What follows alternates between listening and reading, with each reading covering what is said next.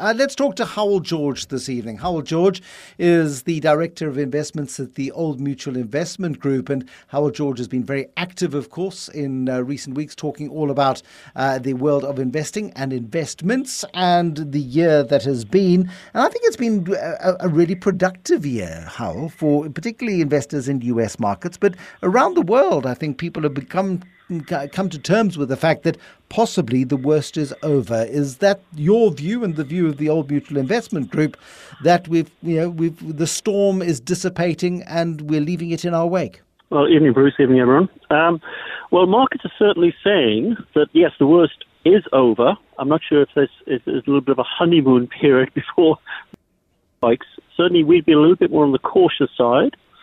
Markets have latched on to the Federal Reserve in the US saying that rates are going to be coming down next year, despite the fact that the economy is actually a little bit too strong for that. So if we don't see rate cuts next year and we see, in fact, inflation picking up, we may see a slightly more difficult time because markets are at all-time highs. And sometimes you get this period where rates have gone up, the economy looks fine, but it takes a while for rates to hit. And therefore, that reality may be coming down the track for markets possibly into 2024. Now, that's always the cautious side, of course, of somebody who's a professional in investments, because we're talking about a world engineering a soft landing, and there's a big debate about whether the US finally will achieve that. They've been talking about it for quite some time. At the beginning of this year, the world was predicting not only a US recession, but a global recession. It hasn't happened. And I wonder if it is worthwhile trying to predict the future when it comes to the world of investing. It seems to be a bit of a mug's game. Well, it's always a difficult one, Bruce. That is certainly true. And what you can say in terms of the facts of the case right now, to look back in history might be helpful, because if you take the word count of corporate earnings calls currently, you've got a spike in the words soft landing. So everyone's now expecting a soft landing. And you always get, it turns out, through history, a spike in the word soft landing just before a recession hits. Because you are in this strange air pocket where rates have gone up and the economy seems fine. So people seem to believe the best at this precise point in the cycle, when it may be that the worst is yet to come. I'm sorry to say. Okay, and how does that worst potentially play out? I mean, I see lots of chatter all about the US going into recession, which seems unlikely. But as you say, all is quiet before the storm, I suppose. It does take a little while, and it's taken a little longer this time because it has been a little bit of a conundrum for economists, I think, as is often the case, because interest rates have gone up in the States, yes, but give or take 85 or 90% of U.S. mortgages, where that should bite, are on long-term fixed rates, 30-year rates. So rates go up at the short end, and your mortgage holder kind of doesn't care because he's still paying 3%, not 8%. So it's going to take a little while for that to hit mortgage holders, and that's probably going to come through in 2024. So if you look at something like credit cards, where it does hit quicker, I mean, credit card delinquencies, i.e. credit cards in trouble, are at all-time peaks right now, which tends to happen just before a recession. And is that happening worldwide? I mean, we haven't had any reports from the South African banking sector in terms of there's been gradual credit deterioration, but no big fear and worry about the way in which South African credit has been managed, not to the same extent as we had before 2008 and then in the banks crisis of 2003 and thereabouts, where credit extension went mad. People have become a lot more better at issuing credit in South Africa. But I think it's a global phenomenon where the cost of living crisis has pushed people to living on credit and have been living more on credit perhaps than at any other time in recent memory. Yeah, and I think that's true. And if I could characterize it as being a Western phenomenon as opposed to a global South phenomenon, and particularly in the States, because, the cost of building, quote unquote, the U.S. empire over the last 40 years has been an enormous accumulation of debt, both on personal and corporate and now government balance sheets. And so, the impact of these high rates, when it really does strike, actually is probably going to come to the States in a more severe fashion than it is the rest of the world. So places like South Africa are much less levered than the US would be. And certainly, large parts of the global South are less levered. So this time around, it could be the US which has a tougher time than actually most people. And so how does that then play out in markets? Because we've seen this astonishing recovery in stock markets, particularly in the S&P 500, which is up about 25% this year. And this is the classic moment where all of us get FOMO when we say, well, the JSE is down 5% this year in dollar terms. Look at the S&P 500. Inflation is coming to an end. Interest rates are going to be cut in the new year. So let's there go, put both feet into the US market, and let's take the Warren Buffett approach that, never bet against America, because clearly this recovery, certainly from a market's perspective, is very much on track. Well, I guess I could use another Warren Buffett quote, which would be to be fearful when others are greedy and greedy when others are fearful. So, there's a lot of kind of greed and FOMO in the market now. People want to chase it. People are happy. The tech stocks are flying. And we've seen this before. And back in 1999, you were a complete fool not to be in the market towards the end of 1999. I remember it very well. And then everyone kind of piled in at the top, and come 2000, everyone was very, very sad that they did. So just mind your eye at the moment. Things are a little too bullish, a little too positive for my liking. Okay. Again, that is somebody who's carrying the scars of many years of investment experience on your body, I suppose. You guys at Old Mutual are often criticized, certainly on social media platforms, for the generally positive view that you take on South African markets. And this year, as I mentioned earlier, JSE down 5-6% in dollar terms relative to that 25% gain on the S&P 500. And I suppose it's indicative of, even when investment cases look compelling and when multiples are low, there are always going to be factors that can prevent that from materializing. And certainly that's been the case in the South African stock market for the last decade. I think the JSE has been sort of trading in a band between 70 and 80,000 for much of that time.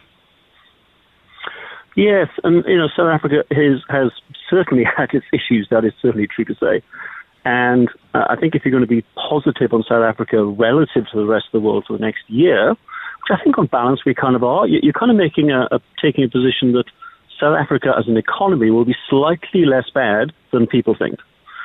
And I think you can take that if you believe that load shedding will be slightly less bad than people think, which I think is probably true, and that we can get through the election, May 22nd, I'm told, unscathed or relatively unscathed, and can come out the other side, slightly better than people thought. May 22nd, where's that little nugget come from? I couldn't possibly share my sources, Bruce, I'm afraid, but, that may be a scoop here, I'm not sure. Or it may be completely wrong. No, of course. But I mean, it's there or thereabouts. We're headed for an April or a May election, and it's going to depend on Easter, and it's going to depend on the emotion of the 27th of April, which next year is on a Saturday. So it's not going to happen on that weekend. So it's there or thereabouts is likely to be a general election in South Africa. And again, half the world, is going to elections next year, and half the world believes that it's going to be a very negative and very hard-fought election in many parts of the world. The United Kingdom is like to see a change of government. The United States is on tenterhooks as to who the candidates will be. And of course, in South Africa, we're just petrified of a mess of coalitions coming through. Yes, and I think probably just briefly on those, South Africa, we think will get a slightly organised coalition with the ANC polling in the high 40s and teaming up with some of the smaller parties.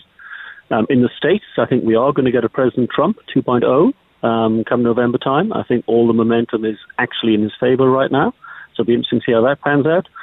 The Taiwanese election is probably the most interesting one on the 13th of January, where the opposition parties are champing at the bit of the incumbents. And they are much more pro-neutral China.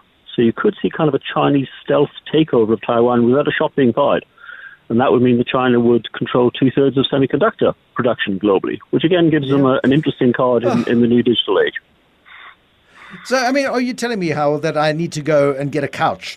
And any money that I've got, I need to store it in the arms or maybe in the cushions of my couch. I mean, that's a national pastime. Certainly, it's been done in South Africa before.